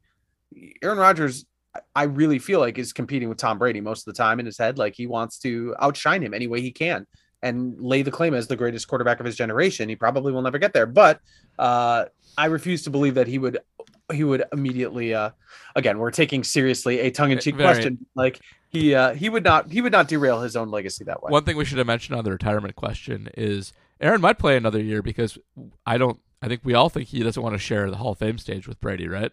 Agreed. Yep. All right. So yeah, and I think had Tom Brady stayed retired, Rodgers would have retired at the end of this year. Indeed. All right. So real quick, I'm gonna do a spontaneous little RAE segment called "You Know What You Asked? Here's the Answer." Jonathan, we already kind of answered this one, and I don't think they regret not trading Aaron because it was rational to do so at the time. In retrospect, it doesn't look that great. Neil, I do think they'll make some trades, but NFL is tough to judge. You never know. And Crow Pack Crow, love you guys. Aaron's running the offense because he's the one on the field doing it. And let's do Devlin's as a group because I think it's pretty good. All right, so the one Twitter question, Devlin Sheehan. Last year, Elton was very good at left tackle before going down with an ACL injury.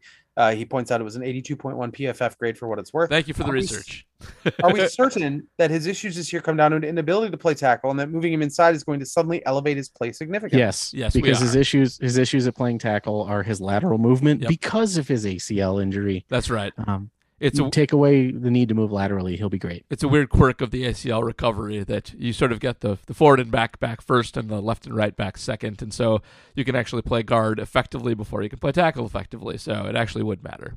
So. Also, I do want to give a shout out to Crow Pack Crow. They saw my last name on the Zoom screenshot last week, immediately recognized it as Croatian, and asked where my family was from. I'm distantly related to a famous director from Zagreb, the capital of Croatia, so that's the only reason I know like the origins of my last name. All right. One last thing, David Collum, who said, what is the value of we need to get X player the ball more, in quotes, when the people saying this literally have control over who to throw or hand off? This is in response to Matt LaFleur being like, yeah, it's unacceptable that we didn't get Aaron Jones the ball more. Look, it's the, what's the show on Netflix, the sketch comedy show? Like, we're all trying to find the guy who did this. Yeah. It can be two things. One of it is just an admission to the press or to anybody that we know this and we know we should have it happen this way and we'll try to make it happen. But it can also be sniping at Aaron, who is actually in control of a lot of that. And it is often his decision how much the running backs touch the ball on an individual basis. And just going back to the top of the show, if A.J. Dillon's out there and struggling, the other team can sort of dictate he get a carry. And if Aaron Jones is out there and tearing them up, they can sort of dictate that he not. And that's part of it too. All right. I just finally made it. Show's over. I am waiting for LaFleur to finally snap because he's getting hotter in his pressers. He is. He's getting less refined, more. And so I'm just waiting for him to have one of those questions. He's like, "Look, I called 18 G-dang runs in the beginning of the game that Rodgers checks out of."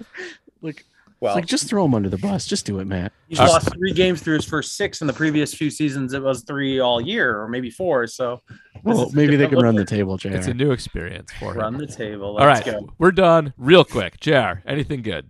No. Oh, sorry to hear that. Nothing is good. We are all going to die. I'm not close to being done writing it or anything, but I'm looking at a story as Packers fans might be interested.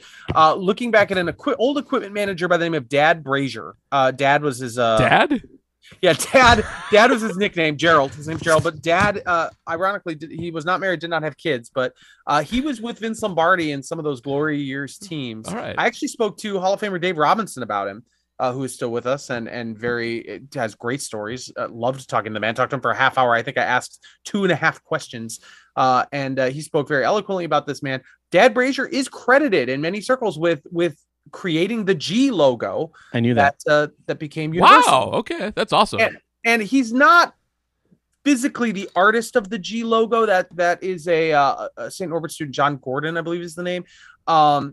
So there's some dispute as to whether or not dispute, but just it's hard to pin down exactly what his role was there, but he does have a role there. And he was, kind of experimental with some of his equipment and stuff. And the players really loved him. Lombardi supposedly loved him. He's not in the Packers Hall of Fame. And so I spoke to a gentleman who's trying to get some grassroots movement to get him into the Packers Hall of Fame. Dave Robinson is on that train as well. And he's got a gravestone in Janesville, Wisconsin. And there's talk of trying to get a little more commemoration there and kind of more recognition of what his contributions were to the Packers organization. Dad Brazier died in 1982. He's been gone for 40 years. So it's sort of a couple generations later, trying to look back on him a little bit, but it's a really interesting story. I'm really enjoying diving into it. So hopefully in the next few days, I'll have something on that. I believe Dad Brazier is mentioned in the book about Lombardi called The First Year. I mean, he's mentioned in many books about Lombardi. He comes up a lot. that's why I know him, is because Lombardi asked him to come up with the G or come up with something. Yeah, they wanted something different than just the plain yellow helmet, gold helmet. And Lombardi supposedly really liked the idea, kind of like similar to the Yankees, of the interlocking GB. And Dad Brazier is one of the people who stood up and was like, maybe not. Let's just do a G. And he wanted it to be a football shape, right? That was his. He did. That was supposedly, again, sort of his idea, and then maybe John Gordon's execution of putting it in a football. It's tweaked a little bit. The initial G that first showed up in 1961 on helmets is a little different from how you see it now, a little more angular. And it got smoothed down a couple times, but yeah, it was sort of his insistence, and the coaches kind of sided with Dad Brazier, and they went with the G, and the rest is sort of history, as you know. All right. That sounds cool. Matt, have you finished your VR? God, no. This game is awful, man. You should just call it. You know that, it's right? over, Matt. Yeah, I think I'm going to call it. I have maybe 20 minutes of footage that I could cut down. That's a lot. I really want first-person footage of the Lombardi ceremony. I've seen videos of it on Twitter. You just don't. It's not worth it. But in personal news, I'm currently on a tour of everything made by the Buffalo Trace Distillery. Oh, well, that's fun. I'm obviously never going to get Pappy 10, 12, or 23. You know, I don't. I once found a Pappy on a shelf. Get out of town. Yep. There's no way in hell. I have witnesses even. I found it at a Binny's in Chicago. I bought a bottle of it. The guy was like, "Oh, this just came off the truck." And then I had all of my friends at a St. Patrick's Day party do a shot of it. Drink it. Oh my God. Well, I'm currently drinking. This is actually Trader Joe's private label. That is Trader Joe's private label. It is made by Barton, which is a Buffalo Trace brand. It's pretty good. For $15, this is excellent. Yep. All right. I've been sipping it the whole podcast. I guess that's Matt's liquor recommendation. All right. I've got an article going up tomorrow about how Aaron gets suckered by defenses and how the Packers defense or offense does not dictate to defenses, but is instead dictated to. So check that out. I also have my recap going up for the Shepherd Express, which is fierier than usual, so check that up. And I'll have something about the Commanders later this week that I haven't figured out yet. But that'll do it for us. This is very long. We'll have the mini pod on Friday, and hopefully we can get back on track. But enjoy the game. If we don't enjoy the game, ooh boy, going to be rough next week. I met a man out in the sticks, a good old miss. He drove a Series 10 Cadillac and wore a cigar on his lip. Don't you know the devil wears a suit and tie? Saw him driving down the 61 in early July. White as a cotton field and sharp as a knife. I heard him howling as he passed.